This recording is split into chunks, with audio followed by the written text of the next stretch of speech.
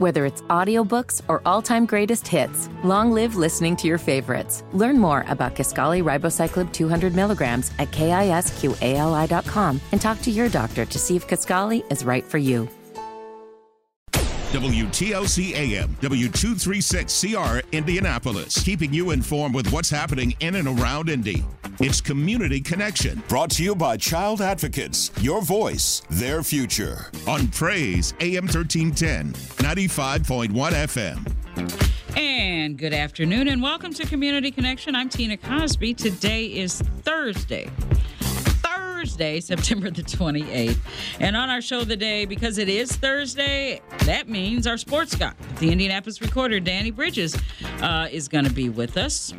Also, as National Suicide Prevention and Awareness Month winds down, October is just around the corner. We'll have another conversation, though. This one today about an often overlooked population. Danny Bridges and our continuing conversation about suicide prevention and awareness, both coming up in our second hour. Shortly, this hour, just very shortly, the Reverend Dr. Theron Williams is back with us. He, of course, is the senior pastor of the Mount Carmel Church, where in the, I don't know what that is. A little alarm. Anyway, he's a senior pastor of Mount Carmel Church here in the city.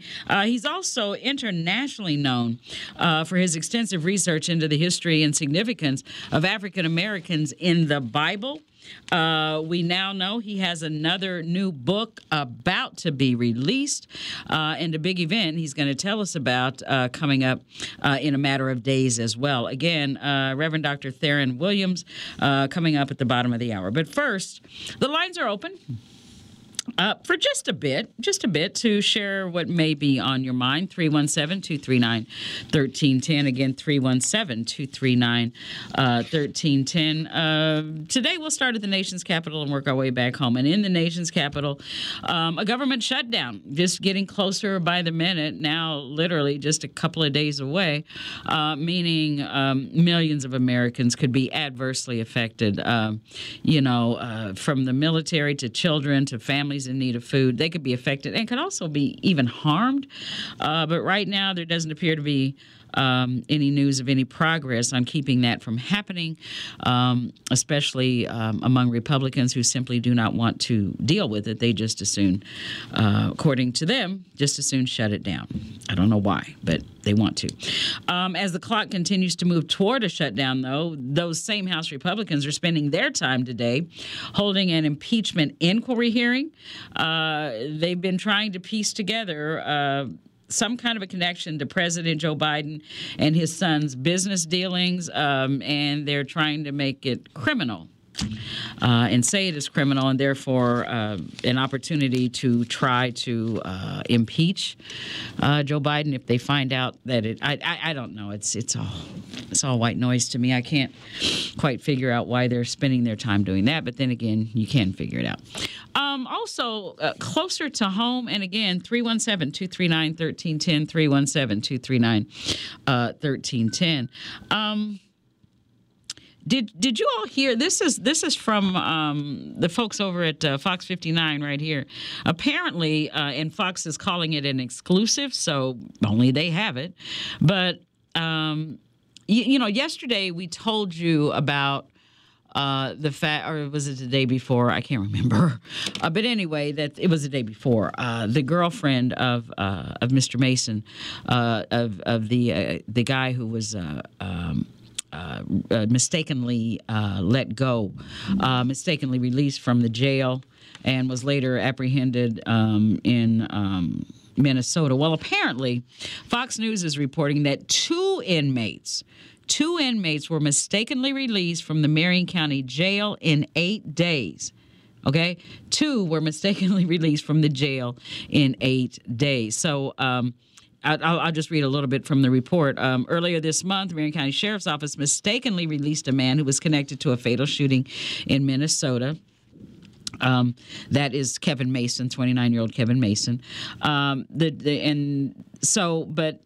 Shortly before that, it says Toriano Helms, 41, was originally booked into the jail on November 14th, 2022. Numerous felony charges stem from an incident. Let me get to the other part. Helms bailed out, was booked back into the jail. He was charged with something, booked, bailed out, but booked back into the jail less than 3 months later on an unrelated drug charge. And that's where he stayed until he was sentenced on September 5th to 2 years in prison for attacking police officers. As part of the agreement, his drug charges were okay. Yeah. Anyway, however, the same day he was sentenced, Helms walked out of the Marion County Jail. Okay, this is the other guy, in addition to the Kevin Mason, who was apprehended in Minnesota on Wednesday. It says here no one even realized what had happened until the Marion County Community Corrections was alerted. Nearly 2 weeks later, the agency applied for and was granted a warrant to have him rearrested, writing he was, and it's in quotations, erroneously released. Community Corrections, after a lengthy back and forth with the Sheriff's Department, Community Corrections, and Court Administration, Fox was able to get an answer as to how that happened. And apparently, again, this is what Fox is reporting. It begins when a person is booked into jail. The officer then assigns them a gallery number, which stays with the person forever, no matter how many times he or she is arrested. And then it goes on to explain any time that a gallery number is generated on any court document, that gallery number is what was sent to the court. So I guess when his drug case was dismissed, he was released under the gallery number assigned to that case. However, he should have been held until he could be sent to DOC to serve his sentence. So a lot of paperwork, technicality. Something's going on with the Marion County Sheriff's Department, and I do, applaud Fox for continuing to look at the records and what have you. But if you'll recall, the situation with the 29-year-old Kevin Mason, the suspect from Minneapolis or Minnesota, I guess. He was arrested in St. Paul, but Twin Cities. But it took them 6 days to alert the public that he was released. And to the best of my knowledge, it doesn't say anywhere in this exclusive report from Fox, but apparently there was no alert to the public with this particular one that someone had been mistakenly released. So anyway, 2 inmates mistakenly released from Marion County Jail within an 8-day time frame. You may want to go online and read a little bit more about that. But clearly, Sheriff Forrestal, who's the head of the Sheriff's Department, and the folks over there have some explaining to do, especially in terms of public safety and their inmate population. So there's that. That was new. Also, here at home, our news gathering partners at WRTV are reporting at this hour that the convenience store chain / I think gas station chain, Wawa, you all heard about that? Wawa, well, they're planning on setting up shop here in Indianapolis and other parts of the Hoosier State. Now,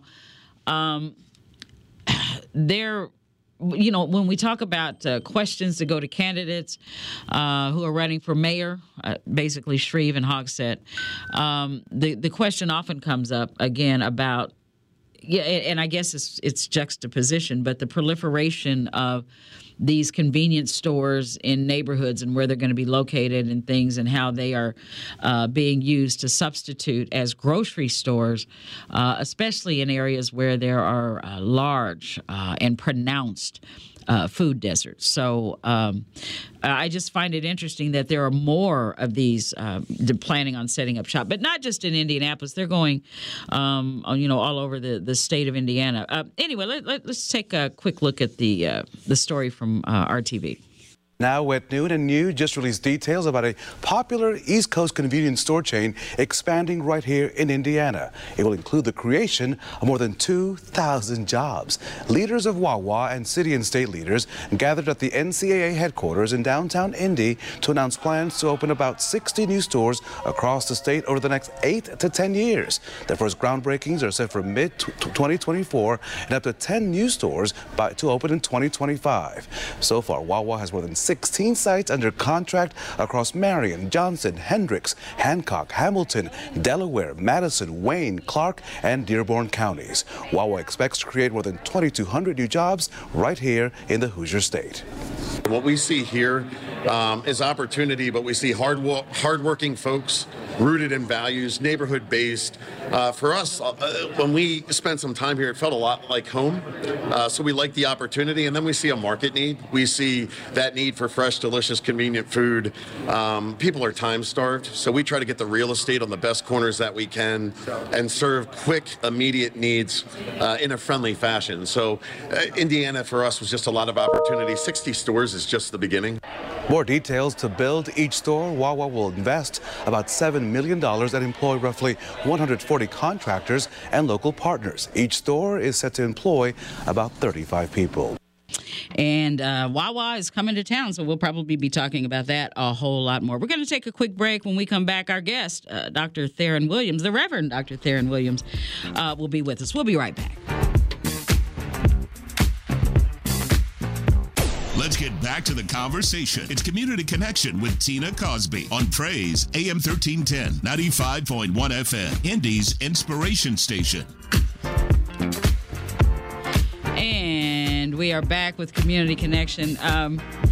As I was saying at the top of the show, we are very happy, very excited, because it's always such a rich, robust discussion. One of the discussions, you may have heard part, we were talking in the break. But anyway, the Reverend Dr. Theron Williams is back with us. And if you don't know who he is the senior pastor at the Mount Carmel Baptist Church, founder, executive director of the Bible is Black History Institute, the author of more than a dozen books on his well-researched findings that most people in the Bible were black, and the enormous historical and current implications of those findings. His soon-to-be-released book, The Bible is Black History and Beyond, addresses just that and a whole lot more. Dr. Williams joins us now. Congratulations, Dr. Williams. You're right here in studio. I love that. We don't get too many people here in studio. So thank you, Tina. Thank you for coming down and being here with us. So congratulations on the book. Mm-hmm. I was asking you what you have just been so prolific with the books and putting it down and the history, the research, and sharing the knowledge. What's next? Is what's after this one? Because it says and beyond. So that to me is kind of like I don't know. Is that a peek ahead, a preview? Well, actually, two things. It suggests, number one, that I argued in the previous book that the people of the Bible were people of color, mm-hmm. mainly black people. And so we've gotten that argument down pat. The next thing is, so what? What does it mean today? I mean, what does it mean for the black diaspora today? What does it mean for the black church?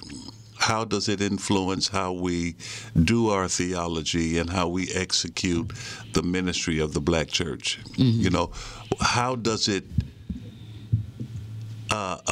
impact how I understand myself as a black Christian? Mm. You know, against the backdrop of a religious tradition that started thousands of years ago in Palestine. And it was started mainly by black people. How does that impact me as a black Christian? So that's beyond. That's the first piece of the beyond. The second piece of the beyond has to do with the Bible is Black History Online Institute that will launch in January of 2024. And congratulations again. Thank you. And that institute has 7 classes. And it is, 36 weeks. It's 4 semesters divided up into 9 weeks, mm-hmm. 9-week semesters, and we can. McDonald's is not new to chicken. So maybe stop questioning their chicken cred and get your hands on the McCrispy. Juicy fried chicken, buttery bun, unmatched pickle-to-chicken ratio. Yeah, they know what they're doing. In fact, we can honestly say they're not new to chicken, they're true to chicken. The McCrispy. Only at McDonald's. Ba-da-ba-ba-ba. Life is so much more than a diagnosis. It's about sharing time with those you love, hanging with friends who lift you up, and experiencing all those moments that bring you joy. All hits, no skips. Learn more about Kisqali Ribociclib 200 milligrams at KISQALI.com and talk to your doctor to see if Kisqali is right for you. So long live singing to the oldies, jamming out to something new, and everything in between. We take a deep dive into all of this, and so that will launch January 2024. You know, I was asking you as you were, just arriving here in the studio, if you ever got pushback, because when I very first heard, a couple of years ago, very first heard about this and first talked to you, I was just fascinated. But then I thought, I bet you some people aren't fascinated, including people, black people like us. Mm-hmm. The pushback that you get, do you ever get it, I guess, is what I'm asking. Yeah. Oh, yeah, all the time. From black people. Subtle and blatant, because white evangelicalism has been rooted, in Western Christianity. And when we become Christians, by default, mm-hmm. we subscribe and embrace white evangelicalism by default.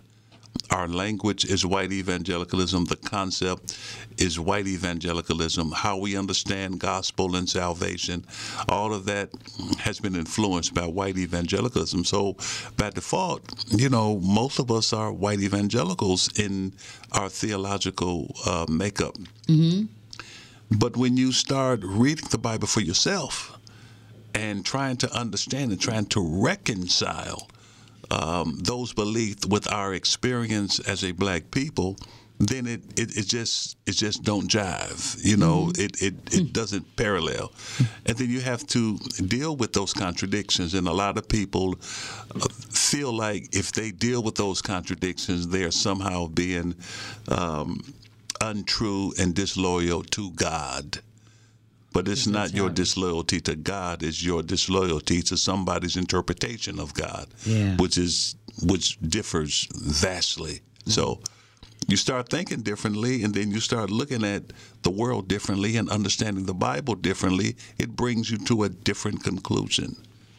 Pushback or acceptance from white evangelicals, because I'm sure a number of them have had an opportunity to get to know your work, study it, and what the reaction in that area? Oh, I'm a heretic, and I'm on my way to hell in their minds. Okay. Yeah, because I don't believe the Bible in the way they believe it. Robert P. Jones wrote a book called White Too Long. This is a white guy. He was a white evangelical. He was brought up in white evangelicalism. But he, too, looked at the history of white evangelicalism as it was not taught in his church, in his seminary, or in his college, or anywhere else. He had to look this up and find it for himself, and he found how atrocious white evangelical had been historically as they directed vitriol and venom toward black people. And he did an in-depth study on that and said, no, I can't be a part of this. This is wrong. And I need to tell the world about it. So he wrote that book, White Too Long, and he tells about the atrocities perpetrated against people of color in the name of Jesus, as understood through white evangelicalism. And so you have people like that who appreciate my work. You have people like David Gushee, who wrote about the end of white evangelicalism in America. He would appreciate it. And you have others who understand the problem of white supremacy, like Robin DiAngelo in her book, what was the name of that book? Robin DiAngelo's book, White Fragility. And she deals with, how fragile the white psyche is when it comes to white supremacy. And so you have people like that who understand it, who get it, and So yeah, but the vast majority of white evangelicals, I don't even address. You know, Tina, they didn't listen to Nat Turner, they didn't listen to Martin King, they didn't listen to Henry Highland Garnett, Frederick Douglass, they didn't listen to Sojourner Truth, Harriet Tubman, Mary McLeod Bethune, they didn't listen to Jesse Jackson, they're not listening to Al Sharpton, Freddie Haynes, they're not listening to Michael Eric Dyson. Why would they listen to me? You know, so I don't even try to address. Yeah.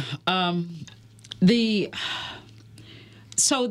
catalyst for you, I mean, because was this a result of a lot of prayer, meditation? You know, what was the catalyst? What was the revelation for you to do such a deep dive? Because it's really meticulously researched. Yeah, well, it started a long time ago. This has been with me since I was a teenager. Yeah, and that was a long time ago. Not that long ago. Yes, a long time ago. Okay. And so I didn't, the Bible as I understood it did not jive with my experience as a black teen growing up in the Jeffries Housing Projects in Detroit, Michigan. There seemed to have been a disconnect, but I was afraid to say anything about it because I thought that would have reflected on my faith in the Lord Jesus Christ. You know, I just kept it, but it bothered me. And even through matriculating through undergraduate school, and I went to a HBCU, Virginia Union. It still bothered me, and when I got through with my undergraduate work and looked back on it, you know, there was no James Baldwin. We didn't study Malcolm X writings. Not at the HBCU. There was none of this at the HBCU. No Toni Morrison, none of that. I met those people after I graduated from HBCU, and then I went to seminary at HBCU, and we were studying white evangelical theologians. As a matter of fact, the book that we use for homiletics was a book that was written back in the 19th century by a slave-holding Christian preacher. So here we are studying a book teaching us how to preach, written by a man who owned slaves and believed that black people's proper place was in subordination to white people. This is what we were studying at HBCUs. And to this day, Tina, what we're talking about now, black presence in the Bible and all of that type of thing, is still not taught in HBCUs. That's why we're launching the Online Institute. Yeah. So that we can get this stuff hopefully in the mainstream of the black community. Yeah, we definitely need to. If you're just joining us, our guest, Reverend Dr. Theron Williams, on the release of his new book, The Bible is Black History and Beyond. Dr. Williams, when is this going to be available? It's out now. It came out early. Yeah, it was supposed to come out October the 1st, but it's out now. Yeah, it's out now. Okay, so I have a copy right here, and I am very excited. I love reading all of these. 317-239-1310, 317-239-1310. What's the telltale sign that if you're at a predominantly African-American church, which most African-American churches are predominantly black, what's the telltale sign that you are being taught white evangelicalism? That's a great question, Tina. It's so subtle, you know. It's difficult to imagine because what we essentially have, you have black churches who think they're being Afrocentric in their approach, but it's really white evangelicalism in blackface. You know, I had a publisher to call me trying to sell Afrocentric materials to us, and I told him, send me some samples and we'll look over it. He sent the samples, and I opened the package, and the first thing I saw were black kids sitting at the feet of a white Jesus. That's the first thing I saw. Okay. And this is supposed to be Afrocentric stuff, you know. Yeah. So it's had black kids in it. Yeah, I guess that's Afrocentric. Huh? It's so subtle. You know, so it's difficult to tell. But when there is an absence of social expression in your theological construction, in the theology of your church, when there is no abrasive criticism of systems of domination and oppression, when that's never ever mentioned, when the focus is all on personal salvation and personal piety, which are necessary, those two are necessary in the black experience, in the black church. But when it's all personal piety and there is no talk of public protests, that's a telltale sign that your church is inundated, saturated in white evangelicalism. Because white evangelicals say we have no role in politics. We have no word to speak against social injustices and domination and all that. They contend that's not a part of the gospel. But I get those calls from our listeners a lot of times that preachers need to stick with the Bible. Preachers don't need to be out here. And you're saying the absence of basically social expressions of faith is white evangelicalism. And so, and a lot of times, perhaps the calls that we get about stay away from the streets and stay away from everything else and just stick to the word, that is what you're calling white evangelicalism. Yeah, and it's their interpretation of the Bible. It's their interpretation of the word. Because when they talk about the Bible and our message should just be tailored toward the people in the pew and not challenging systems of oppression and domination in the political sphere, they don't understand the nature of the gospel. Because Jesus dealt with politics. Jesus was killed for political reasons. Absolutely. Jesus, when he said, the Spirit of the Lord is upon me because he has anointed me to preach the gospel to the poor, to set at liberty those who are oppressed, to the recovery of sight for the blind, to talk about, to proclaim the acceptable year of the Lord. All of that social stuff. That's social. So what? What are that's white evangelical interpretation. There you go. Dr. Williams, you always light it up when you come in here. I mean, this is full. I have so many questions, but we also want to invite our listeners in to have some time with you as well. The release of your latest book has already happened. I had it as October 1st. I guess the release has already happened, as you say. Bible is Black History and Beyond. You've also got a revival coming up with a really interesting panel that we want to talk about as well. But we do want to let our listeners have an opportunity to speak with you. He needs no introduction. Always excellent. Always on point. The very, very excellent Dr. Thomas Brown. Dr. Brown, how are you, Dr. Brown? Hey there. How you doing? Oh, I'm doing fine. You are long overdue because Theron's been on it. For a minute. Yeah. When did I get the book, Theron? It was some months ago. Yeah, but another one has been released, Dr. Brown. This is a new one. That's what we're talking about. The Bible as History. I'm talking about your black the Black Church White Theology. Yeah. Yeah, Yeah. That came out last year. Right. You remember you were dealing with Dr. Hyman and them. Right. And of course, I told them that's the book you need. Mm-hmm. No, but I'm just calling to compliment him. See, he's a Detroit brother. Okay. Some of the history of Detroit is very interesting in black theology. Okay. What about the Church of the Black Madonna? Where do you fit that in, Theron? Well, you know what, Doc? I don't know that much about it, about the Church of the Black Madonna. I know it was in Detroit, but I haven't researched it. I'm not very versed on it.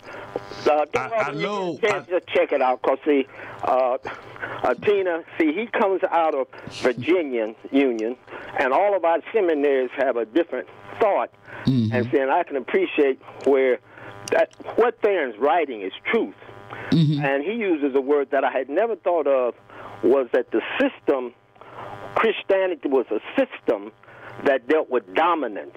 In his very first chapter, wasn't it? You dealt with dominance.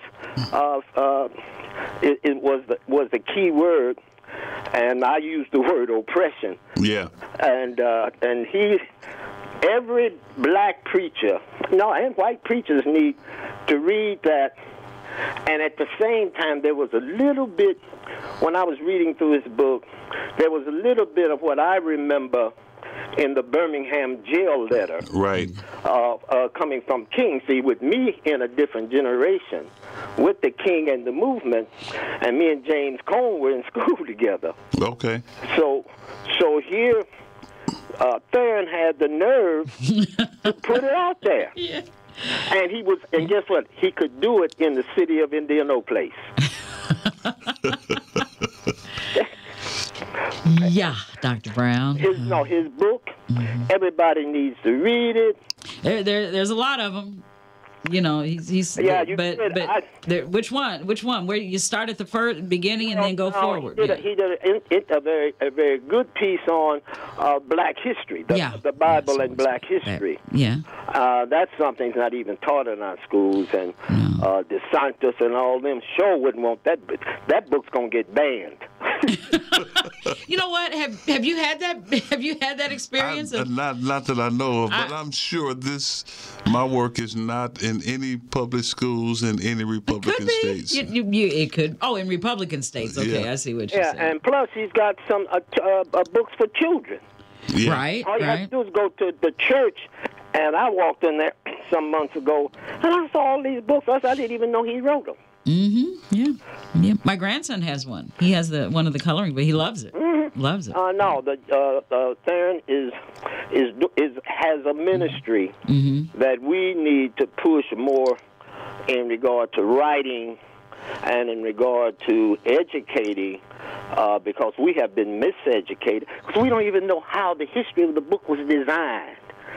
Once you look at how we got hooked on King James, not realizing, and then hits all of those points to a certain amount, not realizing that Jesus did not speak Greek, he did not speak English, he spoke Aramaic. Yeah. And you look at the idiomatic expressions and all of that in the early texts, the stuff that we hear and see, that ain't how it is in Aramaic.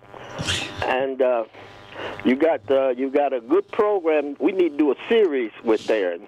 Yeah. And because I would come at him in a different way, which he would have fun, but it's also detrimental to the mindset of us who've been miseducated.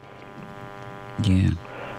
His stuff is on point. It is very much on point. No question about it. And it's about dominance. And that's a word I'm trying to digest, but it looks like that's what this has been about. Dominating even how we see each other. And when he mentioned publishing, I'm caught in the same trap, and I'm dealing with something out of the East, out of New Jersey, which, they step in and they, the publishers like what I have to say, and mine is dealing with the fear to love and the love to fear. So they have taught us how to be dominated with fear. Yep. So I've been reading his stuff there, and so it helps me to get what I'm trying to say in print. It's not trying to get it. It's trying to make sense of it, because we have to understand our history and its truth. Yep, indeed. We're good storyteller preachers, but what about truth telling? That's in the Uh-oh. There you go. All right, Dr. Brown. Theron is on it. Yep. It'd have been interesting if I'd had him as a camaraderie when I was in the movement in SNCC. See, when he mentions James Baldwin, these are guys I interact in Selma, Malcolm. Was there anybody in the movement that that had the teachings of what and the research of Dr. Williams? No, there really wasn't. It was being talked about, but we wasn't publishing. The publishing emerged when James Cone came out. I think, wouldn't you say that in early black theology? Yeah. He, Cone is recognized as the father. Yeah, of black theology. His high voice. I can't tell you everything over up in Northwestern. We were together. No, the brother was on it, And he's come out where? Arkansas. Mm-hmm. And I tell you who's got an interesting person, Tina, this will blow your mind, is Virginia Kane. In what regard? Her work in the field of medicine and disease control is a theology. It's a ministry. Mm.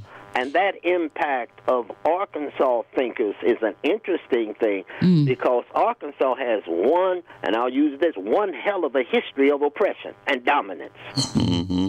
Yeah, Dr. Kane, by the way, recently appointed. She's the president-elect of the National Medical Association. The National Medical Association? Mm-hmm. Oh, National really? Yeah. One of the biggest affiliations of African-American doctors in the country. Thousands of them. Thousands and thousands, and she's the head now. Excuse me. Yeah. Dr. Brown, thank you so much. I appreciate you calling in, as always. Oh, yeah. And always. I appreciate you listening to him.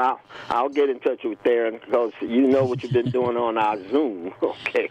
All right, man. Okay. Appreciate it, Tommy. All right. Thank you, Dr. Brown. Jeff, go ahead. How are you? How you doing, Tina? How you doing, Dr. Williams? I'm fine, thank you. I got 2 quick points, and Dr. Brown kind of tapped on a little bit, and I'll give you 2 examples. Well, I was watching a program last night on National Geographic about the ancient civilization of Nubia and how they found artifacts that really said that, the Egyptians and the Nubians were people of color. But there was this white professor who just couldn't accept the fact that how could these black people build the pyramids? There's no way. So his excuse was they were just dark-skinned white people. That was his rationale. I've heard that aliens did it. Black folks didn't do it. Have you heard that aliens did it? Yeah, they can't get credit for No, we didn't do it. It was aliens. Visitors from another planet did it. Yeah. Yeah, but real quickly, 2 things. And Dr. Brown, could you elaborate the connection between the Council of Nicaea? Because I heard this debate, who really started Christianity? Was it Jesus or was it the Emperor Constantine? And the second question is, the white evangelicals, I know they're not dumb people, they're evil, but they're not dumb. Do they realize that Jesus didn't have blonde hair and blue eyes, but yet they used Christianity to basically enforce white supremacy? And how did they come to that rationale that it's very unlikely that Jesus had blonde hair and blue eyes? Okay. We'll let Dr. Williams just address both of those points. Well, with regard to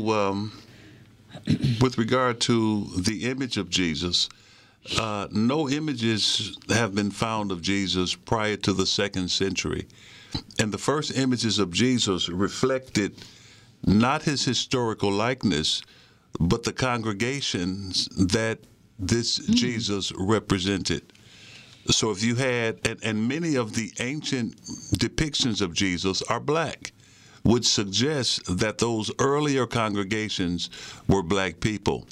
It wasn't until Michelangelo and Leonardo da Vinci and that crowd came along during the Age of Enlightenment over in Europe when they rendered Jesus according to their racial makeup, which is fair.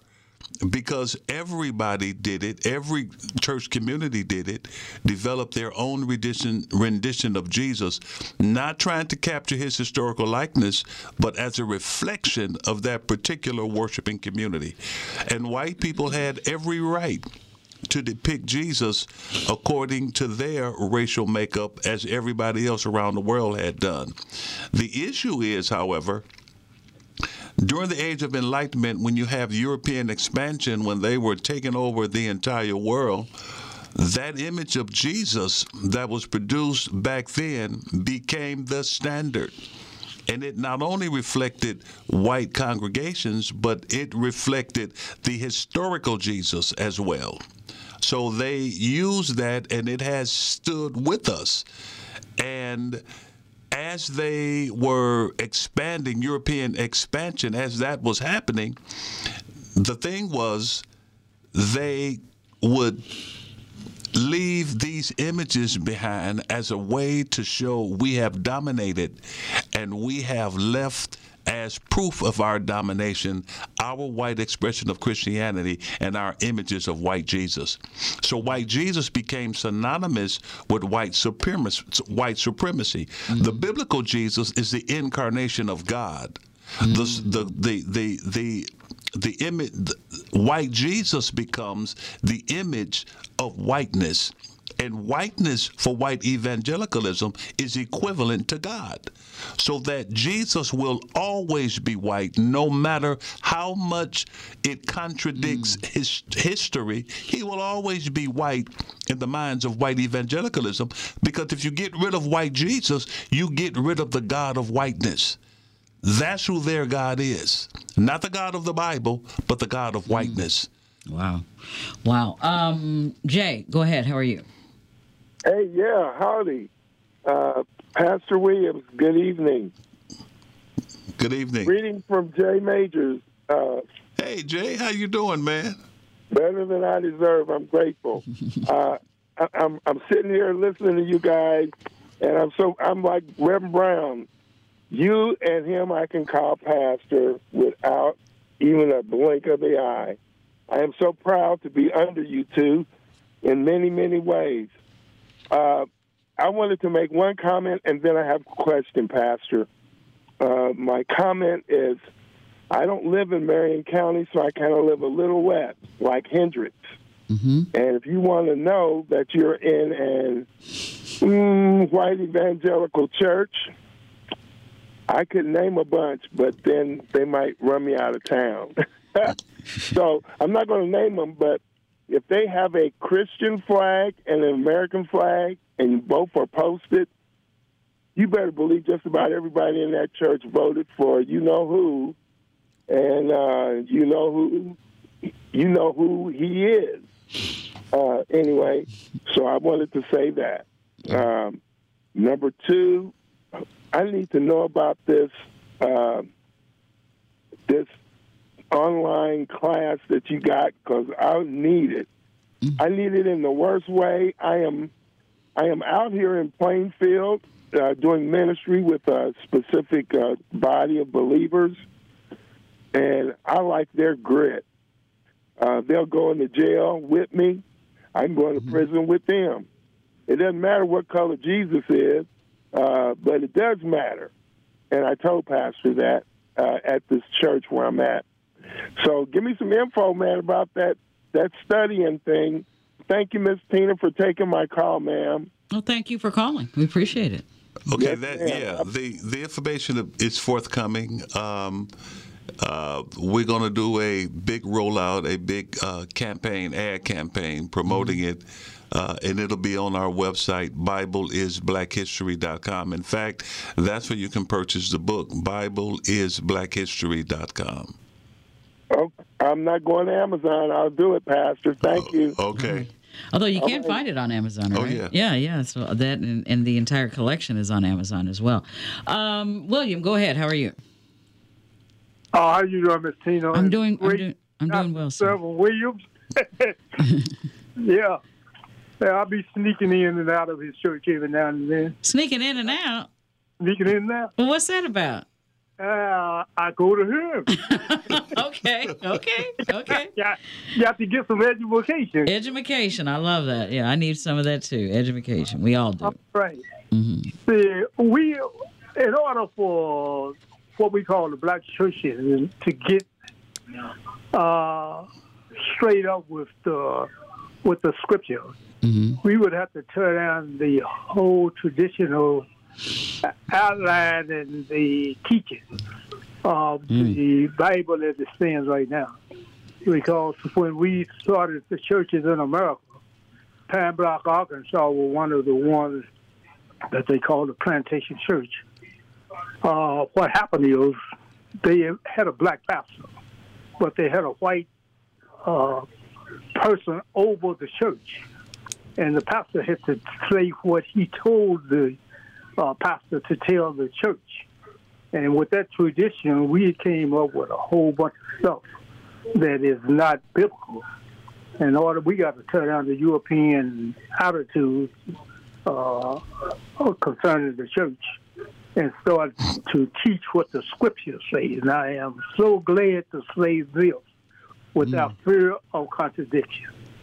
Dr. Thurman Williams teaches the Bible, and that's what I love to hear.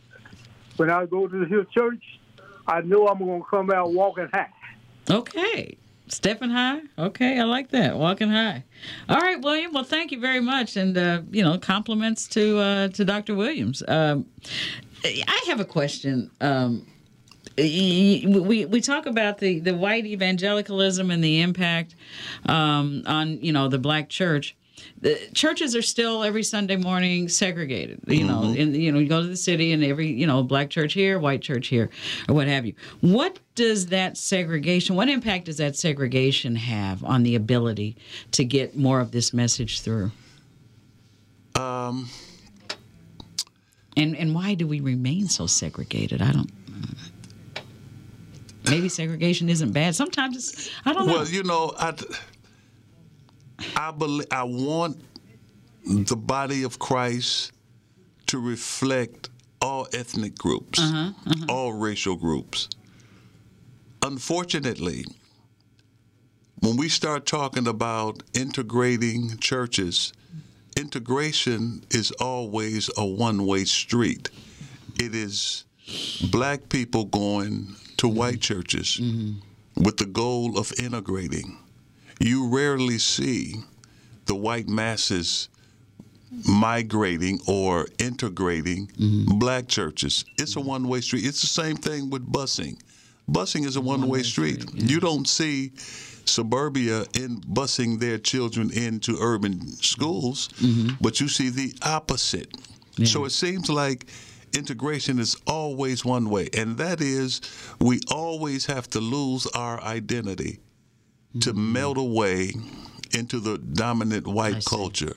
So integration means you lose your Africanity and forget about your history and embrace Americanism as it is given to us by Euro-Americans. So if I want to hold on to my blackness, I can't hold on to my blackness and integrate successfully into a white social structure. So it's a conundrum. It really is. So how can you hold on to your Africanity and still be appreciated in white spaces? That's good. You're just not appreciated. And then when you have integrated, when black people start migrating or integrating white churches, they say that they are multicultural. They may be multiracial, but they're not multicultural because the cultural paradigm is always Euro. Yeah. Always. Yeah. Except when it's marginalized, you got Black History Month, then you got Cinco de Mayo. That's the integration. And even Black History Month, Cinco de Mayo, and Juneteenth. Hispanic Heritage Month right now. Hispanic Heritage Month. And you have a lot of Latinos in white evangelical churches. I wonder how much of that is celebrated. And even in the planning process, when they're trying to celebrate or plan to celebrate Juneteenth or Latino Month, it always has to go through a committee that it won't be so offensive to the white people who are there. Oh, my goodness. But nobody talks about black people or Latino people being offended by Euro holidays and Euro expression of Christianity. It's always one way. You know how one-way streets go. You have coming up, the book is out, and it's available now. You might find online that it's not available until October 1st. It is now available, Dr. Theron D. Williams. The Bible is Black History and Beyond.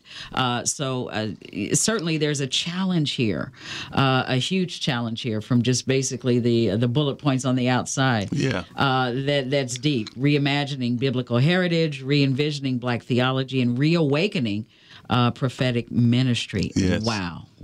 And speaking of which, you do have an event coming up that hasn't already happened. Right. So that's a week of consecration and rededication. Boy, that's a preacher talking right there.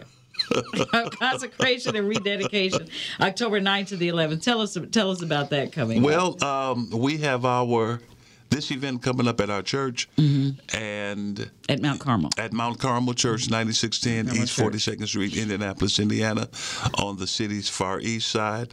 And this is not only for the Mount Carmel Church family, but it's for the broader community as well. Oh, yeah. You know, we want to consecrate ourselves. You know, that's based upon the book of Exodus, when the book of Joshua, when the children of Israel were fighting against against the Canaanites and the leaders. Joshua told them, don't bring anything from the Canaanite. We want you to destroy it, to level it, to burn it to the ground, and don't take anything of value for yourself. Well, they went in, they battled. People saw this good stuff laying around. They took it. And they had it a part of the Israelite community. So when the Israelite community went to war again, they started losing. And Joshua wanted to know, God, you're going to let these people wipe us out? He's crying to God. And God told him, get up. Let me tell you what's wrong. Your people took stuff from the enemy, and you have put it in your camp, which is why you cannot defeat the next enemy. So he told them to consecrate yourselves.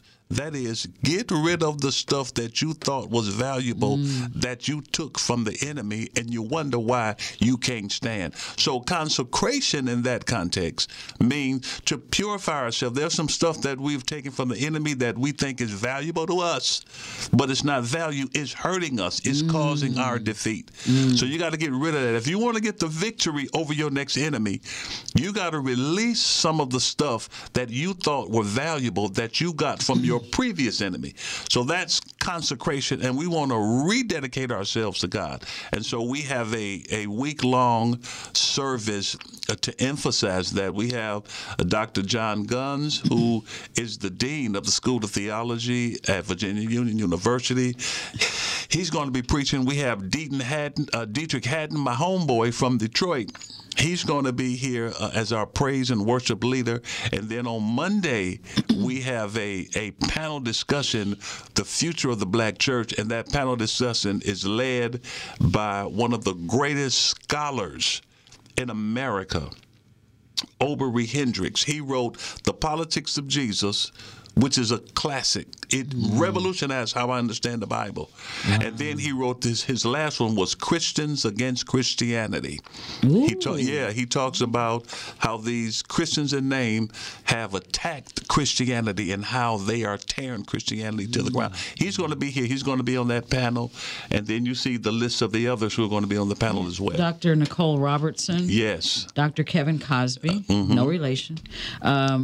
Dr. Courtney. Although people keep asking me that, and he's in Louisville, Kentucky, right out of Louisville, Kentucky. And see, I'm from almost right there. Yeah. And they said, "Well, how's Reverend Collins?" I said, "I don't know. I don't know who he is." Yeah. But I hear he has. In fact, I've been to his church. I was there not too long ago for a funeral at his church. He's fantastic. Dr. Courtney Buggs, Dr. Jeffrey A. Johnson Jr., and Dr. Leah Gunning Francis, formerly with Christian Theological Seminary now. Right. Yeah. She's with IU, I think. Yeah. Yeah.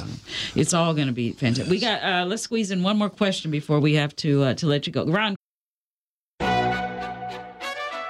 McDonald's is not new to chicken, so maybe stop questioning their chicken cred and get your hands on the McCrispy. Juicy fried chicken, buttery bun, unmatched pickle to chicken ratio. Yeah, they know what they're doing. In fact, we can honestly say they're not new to chicken. They're true to chicken. The McCrispy. Only at McDonald's. Ba-da-ba-ba-ba. Whether it's audiobooks or all-time greatest hits, long live listening to your favorites. Learn more about Kisqali Ribociclib 200 milligrams at KISQALI.com and talk to your doctor to see if Kisqali is right for you. Go ahead. How are you? Lovely Tina and Pastor. God bless you both. And, of course, Tina, you know I love you. Pastor, I've told you before that I love you when I call in. I have two concerns. One is personal and one is not personal. One is, how is the lovely Trina? And what do you teach in your church about what a person takes for a soul to be saved? Those are my two concerns. Oh, Trina's fine. Excellent. Good to know that. Yeah. And what does it take? It's spelled out in Romans 10, verse 9. If you confess with your mouth that Jesus is Lord and believe in your heart that God is raised him from the dead, thou shalt be saved. That's the plan of salvation. Thank you. You're welcome. I don't know. Were you supposed to be teaching something else? I mean, nothing against the last call there. I just found it really interesting. So going forward, so what are we to take? And is there anything from your writings that will, I guess, segue into the week of consecration and rededication? That'll segue into the future of the Black church. And what is it that you most want us to take away from all of it at this point in time? Yeah. Well, there are the future of the Black church that's broken down in several different themes. You know, we're going to look at. Let's see. There are like 3 or 4 different topics that we're going to be talking about with regard to the future of the Black church. We're going to look at how do you determine what effective preaching is in the Black church? You know, how do you determine what are the outcomes that you look for in effective preaching? We're going to be looking at mental health, the mental health crisis in the Black community, and how does the church respond? What is our role as a Black church in that mental health crisis? Next segment. Yeah. We're going to look at prophetic ministry. How do you balance personal piety and prophetic protest? When we talk about personal piety, we're talking about prayer, worship, living a morally clean life, meditation, scripture reading. That's personal piety, and it's a necessity in every church. But how do you balance that with public protest? When you speak out against systems of domination and systems of oppression, how do you balance that in the church? You got some churches that's all public protest and say nothing about personal piety, and then you got churches that are all personal piety and turn their back on public protest. But there needs to be a balance, and we're going to talk about that balance among other things. So that is going to lead our conversation. So how can everyone participate in not only the purchase of your book, but also the upcoming revival, the week-long revival? Okay, the panel discussion is on October the 9th, Monday, October the 9th. We start at 6:30. We're going to run for 2 hours, and that will include a Q&A from the people in the audience. You really don't want to miss that. We had the same thing last year, and our church really appreciated it. Our community really appreciated it. So we're taking it to a higher level this year. And then on Monday and Tuesday night, we have Bishop John Gunn, who's going to be preaching, and DJ Hatton, who's going to be leading the worship. So it's going to be a power-packed week. We do encourage all of Indianapolis to come and to support it. Yep, indeed. And buy the book? And buy the book. The Bible is Black History and Beyond. Out now at a location near you, I guess, Amazon, online, and of course the Bible is blackhistory.com. Dr. Theron Williams, as always, thank you so very much. It's always a great show when you come. We are going to continue our discussion. We had a mention of mental health, but we're going to continue our discussion as we wrap up National Suicide and Prevention Month here at the Indianapolis stations of Radio 1 right after the break. We'll be right back. WTLC AM, W236CR, Indianapolis, keeping you informed with what's happening in and around Indy. It's Community Connection, brought to you by Child Advocates, your voice, their future. On Praise, AM 1310, 95.1 FM. And we're back with Community Connection, heading into, just past the top of our second hour. Again, it is always a pleasure. I call him a scholar.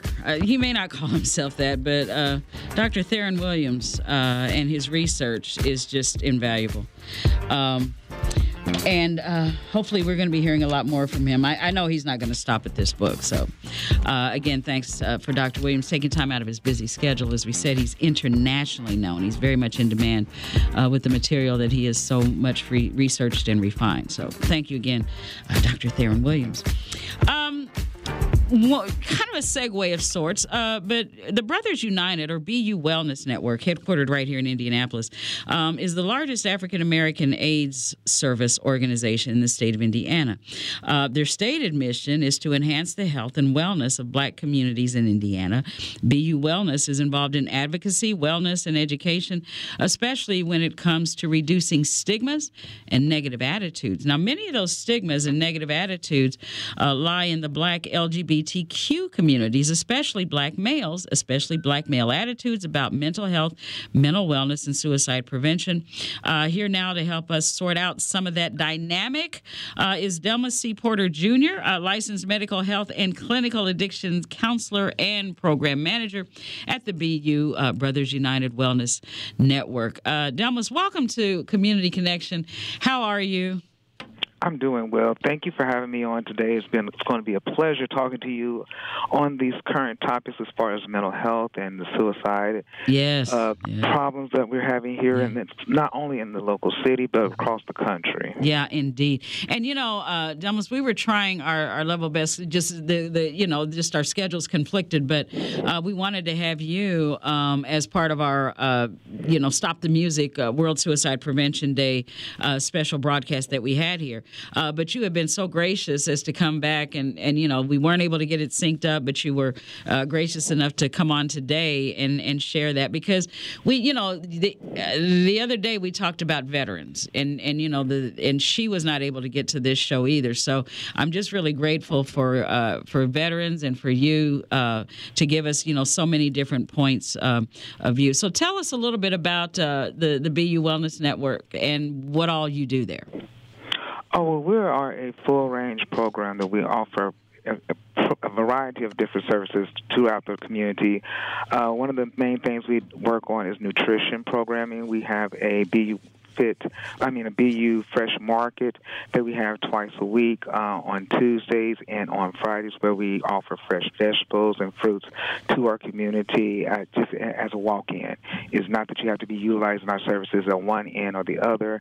It's just basically being that avenue for people in our community who are in a food desert. As you know, we have plenty of food deserts here in the city, and we are in a food desert right here. We're at on 17th and Meridian. We have Kroger's that's right down the street, but that's still walking distance for a lot of people. And so we have a lot of people come in and get fresh fruits and vegetables on Tuesdays and Fridays. On Tuesdays, it's from 10 to 2, and on Fridays is from on Tuesdays it's 2 to 6, and on Fridays is from 10 to 2, and we offer that to our community. We also offer supportive services such as non-medical case management. We have a food pantry that's open up besides our fresh fruit that we give out twice a week. We have pantry services available. We have medical transportation available. We have two main support groups that we have. We have Women's United, which is a women's group that we have every other second Wednesday of the month from 5:30 to 6, and then we have the Phoenix group, which is a group that functions on those who have been dealing with symptoms of HIV for many, many years. We have some people that are in the program that have been dealing with symptoms for 30 years. And that's one of the things that we are seeing now as we are moving into this next phase, is seeing those who are aging with HIV, which is something new. It's something that we hadn't seen in the past, but we're glad that we are seeing it now. But that brings a whole nother level of things that we need to be abreast of. So I guess you were first founded years ago around the AIDS epidemic, the AIDS emergency, correct? Yes. It was founded by a group of young men who saw that the need for our community, the Black male, same-loving, gender-loving men community, was not being reached. by those who were trying to get them into treatment, get them into services, to make sure that they were able to utilize the services that were being available to others throughout the state, well, across the city. And so that's how they were initially founded. But as we've moved on, we've opened up the avenues to be able to do a lot of other different types of services. But yes, it was basically founded on that principle. Yeah. We talk, one of the things that we are especially interested in, of course, because it's the majority of our audience, is people of color. And one of the things that we talk about during Suicide Prevention and Awareness Month, especially World Suicide Prevention Day, is the alarming suicide rate among our young African Americans, especially our males. The women are right there, but our young African American males. But we don't often even take a deeper dive and look into the African American LGBTQ community and the suicide rates there. What about that demographic, and is that something that we should all be concerned about as well as we are just in general? Oh, yes, we definitely need to be concerned about that as well as in general, because those that are dealing with coming out to our families, coming out to our churches and our communities, even in today's time where you think that it would be a lot more open and that people will be accepting, it's still a very taboo situation in some families, in some churches, in some communities, and so on, that it doesn't make it very difficult for that person to come out and be them who they are and who they want to be in their lives. And so, yes, and so when you have that on top of all of the other things that are going on in our country, in our cities, where children are being exposed to more as far as with substance abuse and being exposed to poverty level and just all those things that we would sometimes think that they wouldn't be dealing with as a child, but they're dealing with as a child, it becomes overwhelming. And then we have this whole thing with the suicide rate increasing and increasing. It's alarming. It's alarming. What does the suicide rate look like there? I mean, do you have any recent numbers or anything, or just alarming is good, but if you have any numbers, yeah. I do. I have, as far as like with youth, 45% of the LGBT community in Indiana considers 45% of the LGBTQ youth in Indiana have seriously considered suicide in the past year, and that's coming from the Trevor Report. Trevor Project. Trevor Project. And for those who may not be familiar with what that is, can you just briefly summarize the Trevor Project? The Trevor Project is a leading suicide prevention organization for the LGBTQ young people, produce innovative, original research that amplifies the experiences of diverse LGBTQ and young people and brings new knowledge and clinical implications to the suicide prevention field. They've been working with this since 2019, and our annually nationally survey has been among the largest, the most diverse surveys of LGBTQ young people in the U.S. Yeah. So anyway, according to their findings, I'm sorry, I interrupted you, but I just wanted to make sure people knew what. So according to the findings of the Trevor Project. Yes, 45% of the youth that they had surveyed at that time had considered suicide in the past year, and 15% of that population had attempted suicide in the last year, in that past year that they did the survey, which was last year. So what are the special challenges presented for African Americans within the LGBTQ community and mental health and mental wellness and suicide prevention? More stigma? More stigma, but we still are facing some of those same things that we've dealt with in the past as far as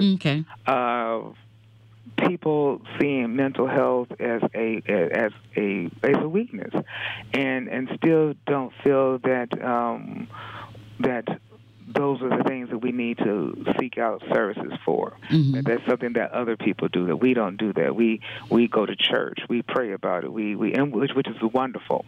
And I'm glad that many have found solace in that. But the services are there for those who need that additional support.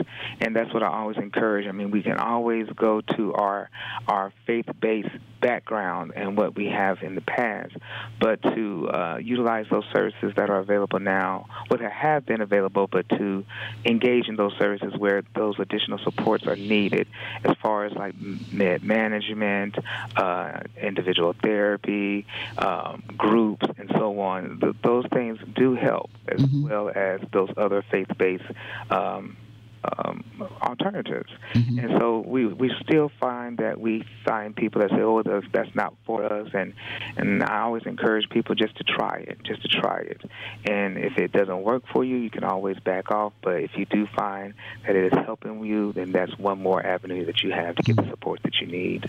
So is there any special area of focus when the national focus is on something like suicide prevention and awareness, like this particular month? Is there any particular focus from the BU Wellness Network that takes place, especially during this time of the year? Well, we always are keeping that as the forefront of our programming and so on. And so when we have members who come in for their initial intake and so on, we always talk about mental health. We always let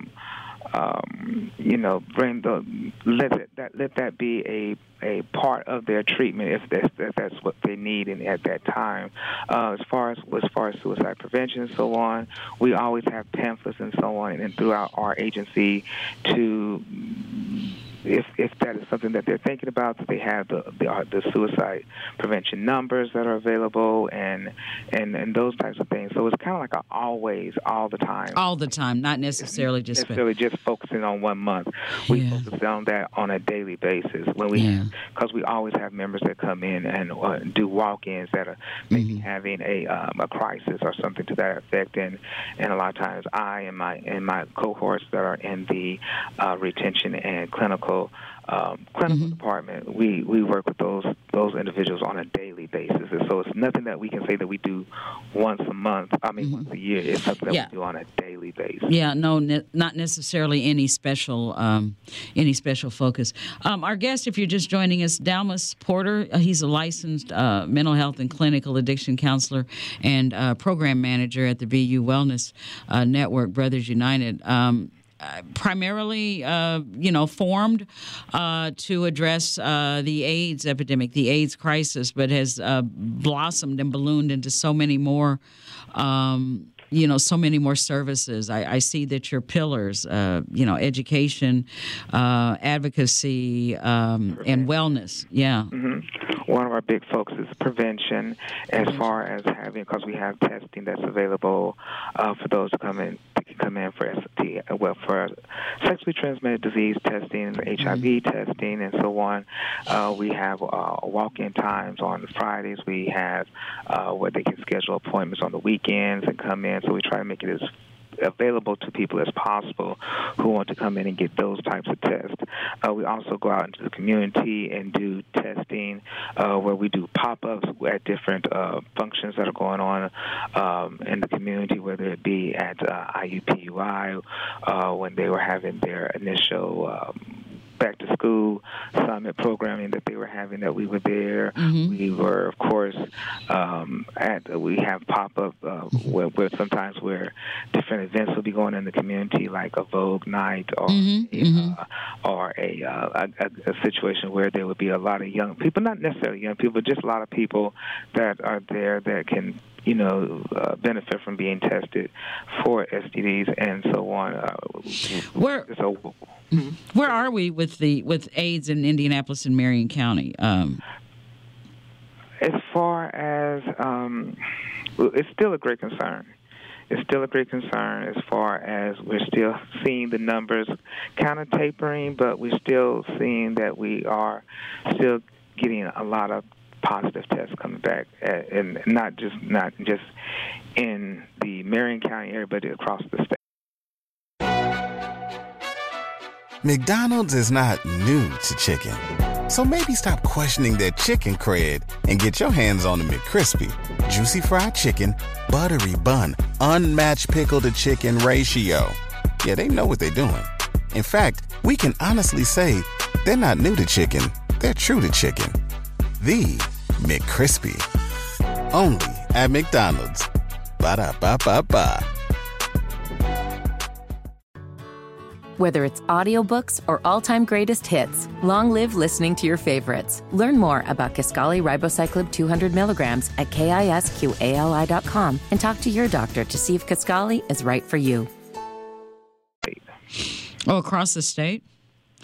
So where would you say the levels are compared to maybe 5 years ago, 10 years ago? Are they pretty much the same? Have they gone down? Have they shot up? I mean, what kind of context or perspective can you put it in perspective for us? It is lower. I would say that it is lower than the last 5 years. Can't put my tongue on the exact number right now, but I know that we are lower than we were in the last 5 years.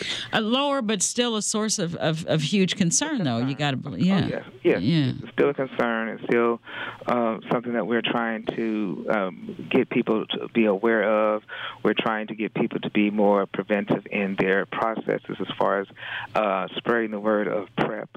Really getting people to really look at PrEP as not just something that those who are in the LGBTQ family look at using, but across in the heterosexual community as well. Mm-hmm. Because that's another thing that we see a lot of stigma in, as far as that, if you're not gay, then you don't. If you're not gay, then you don't need to be on PrEP.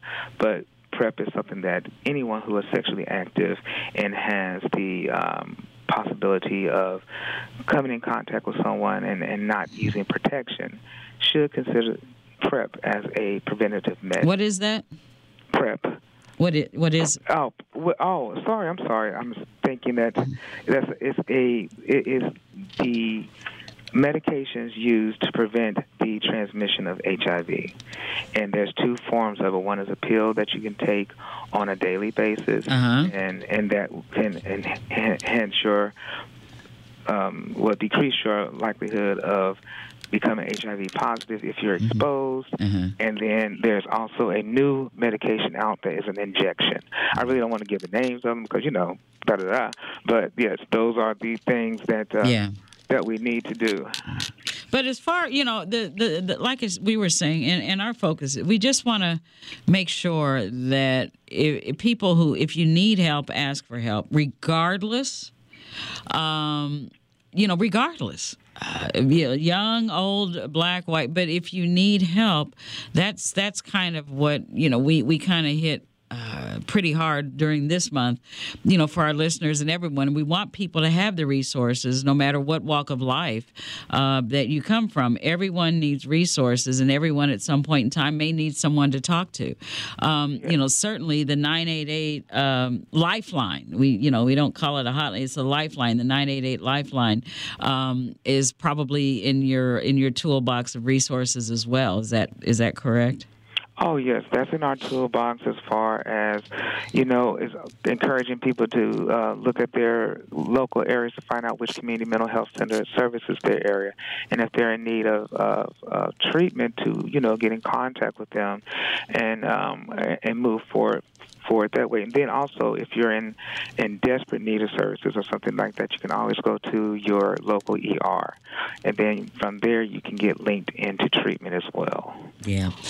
So anything that we didn't cover, Dallas, again, I appreciate you coming on. And if someone wants to get in touch with you and get in touch with the BU Network, the BU Wellness Network, what do they need to do? What's the website, and how can they contact you? Well, we are currently at our office is located at 1712 North Meridian. 1712 North Meridian in the old PNC building. Okay. And our tagline for our organization is always going to be www.buwellness.org. You get in contact with us, and then my actual email address is dporter@buwellness.org. Okay. Well, I can't thank you enough for joining us today. As I said, we're wrapping up our conversations, but I'm so glad we were able to get you here and get you in and share your resources and help that's available, across all fronts. And we really, really appreciate you being here with us. Right, and I want to thank you for allowing us to speak on the topic today, but also just being aware that these are things that need to be discussed in our community and the things we need to be aware of, and to continue to be aware of them, not only just in this particular month, but across the entire year. There are always different things that are going on in our community that we need to stay abreast of, and mental health is definitely one. I've been in mental health since 2000, really since 99, and the strides that we've made as far as helping people and getting people the help that they need is extreme, but it still doesn't touch everyone. Because like you were saying, we still have those who feel the stigma of being in mental health. We still have those who don't necessarily see themselves as needing help when they really are dealing with things that they can get the support for. They think that just because it's a feeling inside that they're not comfortable with, that they can just keep pushing through it. But just to know that there are services there that are available for them to help them through those times is utmost important. And so I do thank you for bringing this to the radio listeners, and just keep pushing it. All righty. Well, thank you for being there, and thank you for all you do. Appreciate you. And we'll be calling on you again, I'm sure, at some point in time, because we appreciate your expertise. Okay, anytime. All right. Thank you. Again, so much. And that was Delmas C. Porter Jr., licensed mental health and clinical addiction counselor and program manager at the BU Wellness Network, otherwise known as Brothers United Wellness Network. I think when it first started out, they just called it BU. They just called it Brothers United. I forgot to ask Delmas about that. But anyway, we are going to take a quick commercial break, and when we come back, our good friend with the Indianapolis Recorder, Danny Bridges, will talk sports with us. We'll be right back. Let's get back to the conversation. It's Community Connection with Tina Cosby on Praise AM 1310, 95.1 FM, Indy's inspiration station. And we are back with Community Connection. Just a quick recap of what we've done so far, and as always, quite a bit. One of our favorite guests, Dr. Theron Williams, was with us, and he has yet another book. He's written more than a dozen. He has another book that is out now. It wasn't due out until October 1st, but it is actually out now. The Bible is Black History and Beyond. Dr. Williams, as you know, is just one of the most prolific writers and researchers in the area of the fact that most of the people in the Bible were of color, primarily African American, and just everything that's associated with that. So we want to thank him with that. Also, just talked with Delmas Porter. He is with the BU Wellness Network, and he continued our conversation that we started the first of the month with September being National Suicide Prevention and Awareness Month, and just continuing with our conversations about suicide prevention and awareness, especially in the LGBTQ community.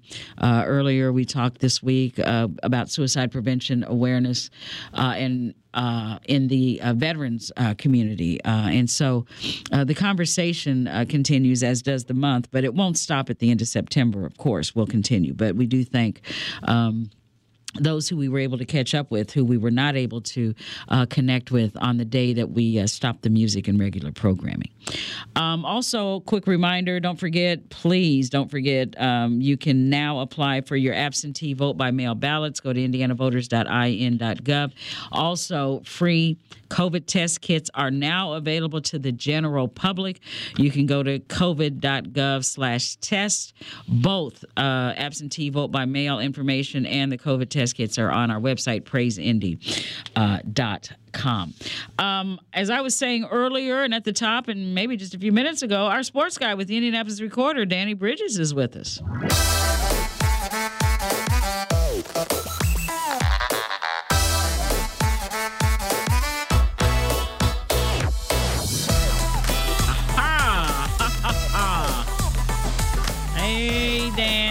What's up? What's up? What's up? What is going on, Danny? How are you? Good afternoon, young lady. How are you? Oh, young lady. You know what? Butter you up early. Yeah, you sure did. That is, it's a great day now. You called me young lady. I love that. How you doing? How you been? I can't complain. I woke up this morning, which is a good deal. Hey, I heard you talk about free COVID tests being available and the information on your website. I don't want to go off into the away from sports too much, but I will mention there's a program called Bridge to Access. Bridge to Access, just like it sounds. You can go online and find out more about it. If you don't have health insurance or you're underinsured and can't afford any out-of-pocket as far as this latest round of recommended COVID shots for the new variant that is obviously upon us in various regions of the country, they'll point you to providers who will give you the shot for free. Oh, okay. Wonderful. That's a wonderful thing for those who may need some assistance. I'm not here on a social visit with you as far as no, but that's good. Work. That's good. That's yeah, good. I just want to bring that up because I've got a couple friends that have taken advantage of it, and obviously, if you've got insurance, they're going to bill your insurance. So for those who are unfortunate and don't have adequate insurance or no insurance whatsoever, that program can help you. And there are some participating providers in this community, pharmacies specifically, where you can make an appointment, go in, and get your shot. Yeah, and we don't want to leave anybody out because COVID is everybody's business, and so we, whether you can or can't, we want to make sure you get covered. Yeah. So, how you feel about COVID and all the political aspects of it aside, there are shots available for those of us who believe in science. Okay. There we go. Politics has no role in this. This is medical, medical. So, Danny. Boy, where do we start? I guess. How about them Colts? Well, they did a nice job in persevering. Yeah, They did what they had to do to win. I thought Minshew played extremely well at times, and at times not so well, but overall, certainly above average performance at quarterback. I do believe he's capable of managing a team. There you go. Within the limits of his athletic ability and the tools around him. Zach Moss had a heck of a game, obviously, from a standpoint of number of carries and the number of yards it equated to. The Colts receivers stepped up, specifically Pittman had a much better game than we've seen so far this season. So all that combined and a above-average performance by the defense as well came together. And while it took them a little extra time to do it, they won the ball game. They got out of there with a road win. Yes. And that's all that really matters. No one will look back and say, look how close you came to losing. Hey, Danny, I have a quick question. Do they still? I remember, and I didn't even pay attention during the game. I should have. Do they still put on their scoreboard in Baltimore? Do they still put Indy or Indianapolis? Do they still refuse to put the word Colts on their scoreboard? I don't. That's a good question. I know in the past that was the case. Yes, for years. The TV production really doesn't show the scoreboard much. Yeah, exactly. Because you've got the clock superimposed into your screen as far as the play clock and the time remaining in the game and the score. So probably so, I would say, if I had to guess. But, the Ravens have been successful. They've got a Super Bowl. Yeah, they got a Super Bowl. They're good. I was just curious. I would hope that page has been turned. Probably some old people like me still look back at it and get angry. But all I know is that they've had a lot of success in Baltimore with that team. They've won a Super Bowl. They've had some great coaching. Yeah, so they're doing okay. Yeah, John Harbaugh is a great coach. Part of that, Brian Billick, excuse me. So I think everything is in place for both communities to move forward, and I'd say that wound is healed. Yeah, well, let's hope so. Hey, so Colts play this Sunday here at home against the Rams. Anthony Richardson, the quarterback, and the center, Ryan Kelly, both have been out in concussion protocol. So do you have the latest on whether or not they're going to be playing? Well, they both Richardson took starter snaps yesterday in practice, and the protocol calls for non-contact practice to be followed by meaning the next day or the next available practice as far as contact is concerned. I haven't heard today if he practiced with contact or not. Today would be that day for that second day to occur, or a second consecutive day of practice. first of contact. But I think you know how I feel in terms of I don't think you want to rush this guy from a concussion. I'm not a neurologist, a neurological scientist or a doctor. I'm sure he's had multiple MRIs, and they're going to be as careful as possible. The doctors make the decisions, and so that's really where it lies. I hope the doctors will certainly let this young man sit out this week. Sit out another week. So are the Colts favored to beat the Rams? I believe they may be a small margin as far as that line is concerned. It's nothing significant, but I just don't see the need to rush this guy. I think you can beat the Rams with Gardner Minshew under center. I do, and I don't think there's a reason to take a risk, but I wouldn't be surprised.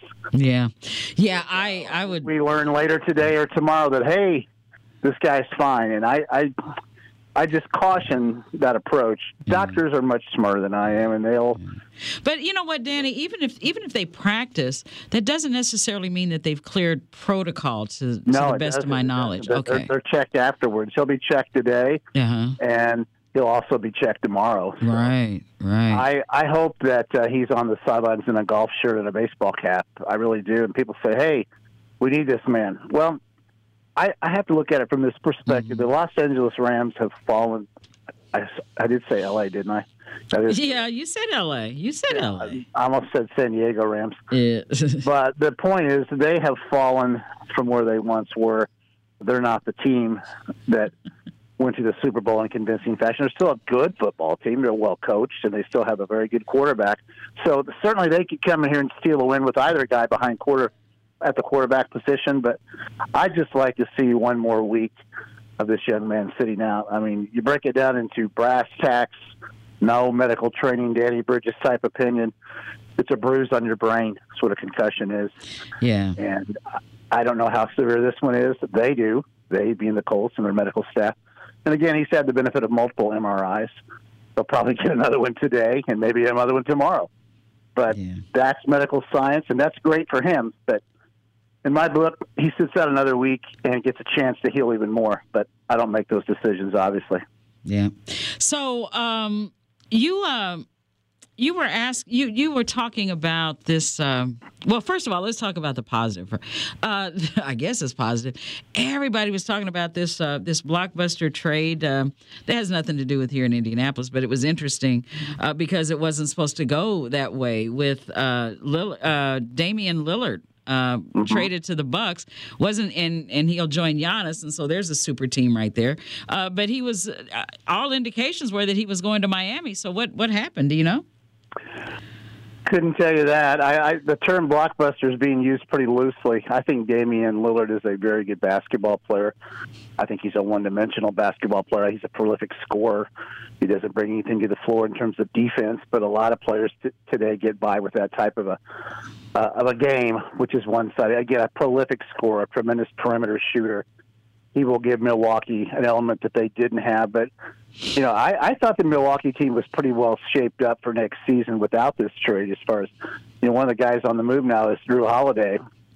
And they're already talking in Portland that he may be up for grabs as far as a trade availability is concerned because Portland's got a lot of guards. Mm-hmm. He'll fit real nicely, perhaps for the Clippers, perhaps even for Miami. Mm-hmm. So keep an eye on the Holiday. I don't think his zip code is going to be one in Portland when it's all said and done. I think he's on the move, which is probably annoying to him, a player of his caliber, but he's well compensated. Yeah. He's earned that compensation. I want to make that perfectly clear. Yeah. And he'll be just fine wherever he lands at. Yeah. It's this kind of thing where I'm a bit tired, and I'm old school, of players dictating where they want to be traded to. I think there's a huge difference between, hey, I'm not happy here, I want to be traded, versus I'm not happy here, I want to go to Miami so I can play with my friends or, my colleagues, however you want to describe that. There's nothing wrong with someone wanting a certain destination as their employer, and certainly in a free agent mode, that's the way it works. But when you're under contract and you demand a trade, and you have some leverage as a premier shooter and scorer in this league, I can understand somewhat you'd like to have an idea about where you're going to land, but I don't think the team has any obligation. People were saying, hey, look, Portland did him right. They traded him to a great team. What if they had traded him to the worst team in the league? He asked for a trade, so he got his wish there. Well, not exactly, because now he's not playing where he wants to be. All this stuff gets sorted out. The bottom line is he's still going to be playing basketball and getting paid an enormous amount of money, and he'll be just fine. Yeah. But it would have been interesting, perhaps, to see him in Miami, but no more so than Milwaukee. And I think Milwaukee is a better landing spot, actually. Yeah. Not dramatically better, though. I mean, they have I know. two really good players in Miami as far as Jimmy Butler and Bam Adebayo. So I'm not convinced that there's a light year's worth of difference between Miami and Milwaukee. Milwaukee would certainly have been one of the 2 or 3 teams favored to win the East this year without Damon. So we'll see what happens. But again, I get back to, I'm just tired of people telling where they want to play publicly. If you want to have that conversation with your agent and perhaps the general manager of the team you're currently playing for, have it or have at it, but keep the lid on it. But in today's world with social media, that's just not going to happen. NBA Commissioner Adam Silver seems to be a head-scratcher in terms of inactivity, so to speak, regarding Houston Rockets guard Kevin Porter Jr. I think you've questioned why hasn't something been done, or why is Porter Jr. has not been suspended by the NBA. Of course, this is for the alleged, he's accused of strangling and just a brutal assault on his girlfriend, beating of his girlfriend in a Manhattan hotel room. So what's the latest there? Well, I am a staunch advocate for domestic violence prevention. The month of October, which is just a couple days away now, will be Domestic Violence Awareness Month. I think we should have 12 months a year, not one. But absolutely, for those who recognize the severity of the plague that is domestic violence, they do have a year-round approach to it. I understand due process is important. And I understand everyone has rights, and I also understand there's liability. But what I don't understand is why the NBA has gone silent on this. It's better than 2 weeks now. And part of it is, hey, it's the off season. I think this young man should be suspended from any league activity, meaning he can't work out at the training center that the Rockets use. He can't play in exhibition games. He cannot go to training camp until this is resolved.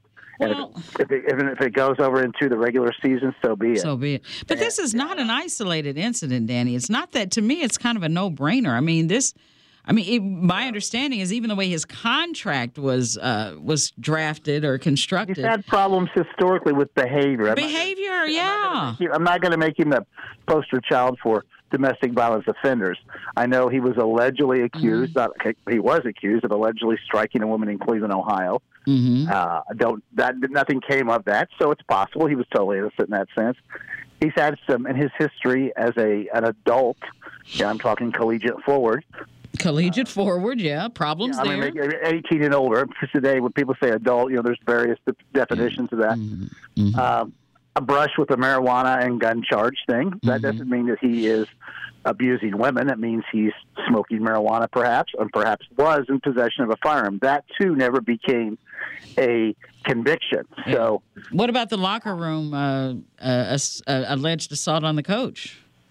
Well, there you have something that you can sink your teeth into, I guess.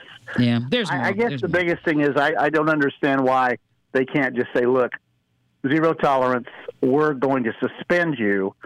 If this pans out, you're innocent, you can be paid retrospectively. The Players Union is going to have a say on, hey, wait a minute, you're suspending our guy, not paying him, we're filing a grievance. And they would probably win that grievance in an arbitration as far as the due process having not unfolded. But this woman was beaten badly. She's got some broken bones in her back. Her face was pummeled. I can read a police report. Now, that doesn't tell me everything as far as who the assailant was, but it's pretty clear that they had a close relationship, and it's pretty clear he's been volatile historically. Now, does that mean he's guilty of everything he is being accused of? No, it does not. And that's why our legal system is important. I want the same protection that he would be seeking as far as my side of the story being told. But there is no side of the story when domestic violence occurs. It's a crime, and it's a plague in our society. And I will say this. I've always admired Jeff Van Gundy as a basketball coach and an analyst. And he's currently a free agent after ESPN made some changes in their announcer lineups. But he wants, and I asked him this question because I know he's an advocate for domestic violence prevention and awareness. I said, Coach, what do you think the penalty should be? And he went on to talk to much bigger publications about it, and it became publicized. Well, it's not like I have a breaking story here, but he said, the first offense, you should be suspended for the remainder of the season. So that means if you're caught or guilty of that in training camp, you miss the whole year. If it's halfway, you miss the rest of the year, whatever. He said, second offense, you're banned from the league. I said, whoa. And that caught my eye and my ear. And I tend to agree with that approach. Again, I'm not the... Hello? Oh. But I just think that's a terrible thing. And, I wish this woman nothing but good things. Hopefully she's never in the vicinity of this gentleman again, and hopefully he can get some help, too, in terms of therapeutic help as far as mental health is concerned. And this doesn't happen again. But the short time we've been on the phone, some woman has been beaten in this country. We don't know. And it's more than likely it was a spouse, and it could have occurred in front of her children, which is why I always say, please support the Julian Center here locally. They do wonderful work, or any domestic violence shelter of your choice, if it's not going to be the Julian Center. Jeff, go ahead. You have a question for Danny regarding, we haven't talked about this guy for a minute, Danny, Jonathan Taylor. Go ahead, Jeff. Hey, how you doing, Danny? How you doing today? Jeff, welcome back. How are you, sir? Oh, I'm doing fantastic. Okay, yep. What's the deal with JT? Is he staying or is he going? Well, and right now, in your estimation, who is the strongest, the AFC or the NFC? Well, to the first point, Dan Graziano of ESPN, who has been a beat writer for numerous publications in this country before taking his job with ESPN, today stated that his sources tell him that Jonathan Taylor doesn't want to play here anymore. And if that is the case, the Colts have got some work to do. Two things have to happen. He can come off the physically unable to perform list after 4 games. This is the 4th week this week against the Rams. He could be in practice as early as next week if he's ready to go, passes the physical, the green light. If that's not done by the 6th week of the season, then the provisions within the collective bargaining agreement as well as his own contract will activate his contract for next year, which is not what he wants at all because he'll be under a similar salary scale. He wants a big raise, so you don't get that by allowing a contract clause to kick in, which will keep you at your current rate. Is he going to be traded by October 31st? I think it's in the Colts' best interest to do that if he doesn't want to be here, and that's the key.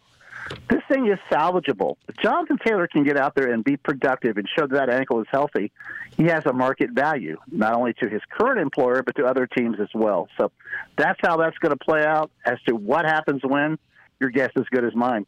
As far as the AFC versus NFC, this is just a small sample size. I mean, you look at Philadelphia, they're strong. Obviously, I'm impressed by the fact they lost 7 starters to free agency, and they're still playing awfully good football. I think San Francisco is going to be heard from as well in the NFC. The AFC is a bit of a wild card, no pun intended. I mean, I look at Miami and how prolific they've been offensively. Can they maintain a high-scoring regime along with an improved defense? I like their coach a lot. Certainly, I think the usual suspects, Kansas City and Buffalo, will have a say in it. I don't know. That's a straightforward question. I'm going to simply say they're fairly even. I don't see any team right now, maybe other than Philadelphia, Kansas City, perhaps, as, hey, how are we going to handle these guys? So I think things are relatively even Steven at this point, Jeff. And it seems like Cincinnati and Denver, both those brands are taking a bit of Denver is horrible at this point in time. But what's going on with Joe Burrow and the Bengals? You think, are they just coming out of a bad start? You think they might finish strong, or you just think maybe? Well, everything about Joe Burrow and everything about the Cincinnati Bengals hinges on one thing right now: the health. Yeah, I don't think Joe's not healthy. His calf is not right. Yeah. How much time does he need for it to fully heal? How many games will he miss doing such? I heard him in the post-game presser say, look, I know I could have set out, but I was more concerned about being 0-3 than I was my calf. He was concerned they couldn't win the game without him. Now, that doesn't say a whole heck of a lot about his backup and the rest of the team. But the point was, he played well enough to get them to a victory. It was a close ball game, as you noticed. But he's the real deal when he's healthy. But he's not 100% healthy right now. And a calf injury doesn't get any better with you out there running on it, pivoting on it, stopping and going, exposing yourself to AstroTurf, the whole bit. So that's a huge question mark for the Cincinnati Bengals because without him, they're just another football team in the hunt. They are not one of the upper echelon teams without that guy. Okay, and the Denver Broncos. Well, that's a tough story. I didn't expect the hiring of Sean Payton to turn things around. He's going to have to retool that team with players that he wants, as opposed to some of the players he inherited. The Russell Wilson thing, I think the jury's still out. Sean Payton is a very tough, hard-nosed guy. He wants things done a certain way. He has his system. That may or may not be to Russell Wilson's liking. We're going to find out more, but it's been a really tough start for Denver. I thought they would be more competitive with Payton. On the other hand, Sean Payton doesn't make tackles. He doesn't line up at linebacker. He doesn't line up at safety. He's not a quarterback. So it's a matter of he and his staff, putting their will, toward the players that he has. And they don't have a great roster. It's not the worst roster in the league, but they're in a bad spot right now, and it'll be interesting to see how well they bounce back their next football game. And my last question is, and I want to see how much credence you give to this. I'm a diehard Washington fan. Supposedly there's a petition out there by a Native American group saying that they want their old name back. Do you give a lot of credence to that, or you just think... Well, I can't imagine that when there was such an outcry to get rid of it. But yeah, Native Americans not wanting it. I think they've turned the page, and I would hope that there would be nothing that would lead them down that path. It was a very... that got ugly as far as that going away and what it took to get it to go away. So I can't see anything ever, reinstating that. But at this point in my life, I've seen so many things I didn't think would happen. I guess you can't cross it off the list. How much you think the Daniel Snyder episode played a part in that? And I'll get off the phone. That didn't play a part in anything good. But before you get off the phone, something. I think, he's gone now. He can still hear us, hopefully. Mm-hmm. I kind of like his Washington Commanders and 8.5 points against the Philadelphia Eagles this weekend. I kind of think that might be the You want the Commanders against the Eagles? I said I like him with the points. From with the points. Okay, from a I'm handicap. not saying Philadelphia won't beat them, but Washington could hang around that ballgame and make it interesting enough to where the 8.5 points pays the handicapper. So time will tell. Time will tell. All righty. What did we miss, Danny, before we have to let you go? Well, Doug Bowles announced today at the Indianapolis Motor Speedway the worst-kept secret in auto racing from a NASCAR. that was blowing up on the phone. Yeah, that they're going to return to the Oval next year with the Brickyard. It's the 30th anniversary of the first race, and Doug's got a full calendar right now. He's got a dirt track race this weekend. He's announcing the Brickyard, and Doug does a nice job of navigating a very, very busy calendar at IMS, and I got a chance this past weekend to go out and see yet another event at IMS, which was the NXG Racers with Rod Reed. Okay. Giving the youth of America a chance to understand how motorsports works, not only driving go-karts, but creating opportunities in marketing and other aspects of auto racing where people can pursue a career. And Miles Rowe, the freshly off his championship at USF 2000, was out there as a driver coach and mentor. It was good to be around a lot of young people who were enthused about motorsports. I had a heck of a good time, and I want to thank Rod for inviting me out. All righty. Well, thank you, Danny, for coming out with us, and we look forward to what we have next week. Go Colts. Hey. And remember, not to forget about Bridge to Access. That's important to your listeners. Bridge to Access, indeed. We'll make sure we have it on there. Thank you, Danny. Appreciate you. And that's all the time we have for right now for Community Connection. We will be back this time tomorrow. Until then, everybody be safe and be well. Willie Moore Jr. on the radio is up next. I'm Tina Cosby, and this is Community Connection.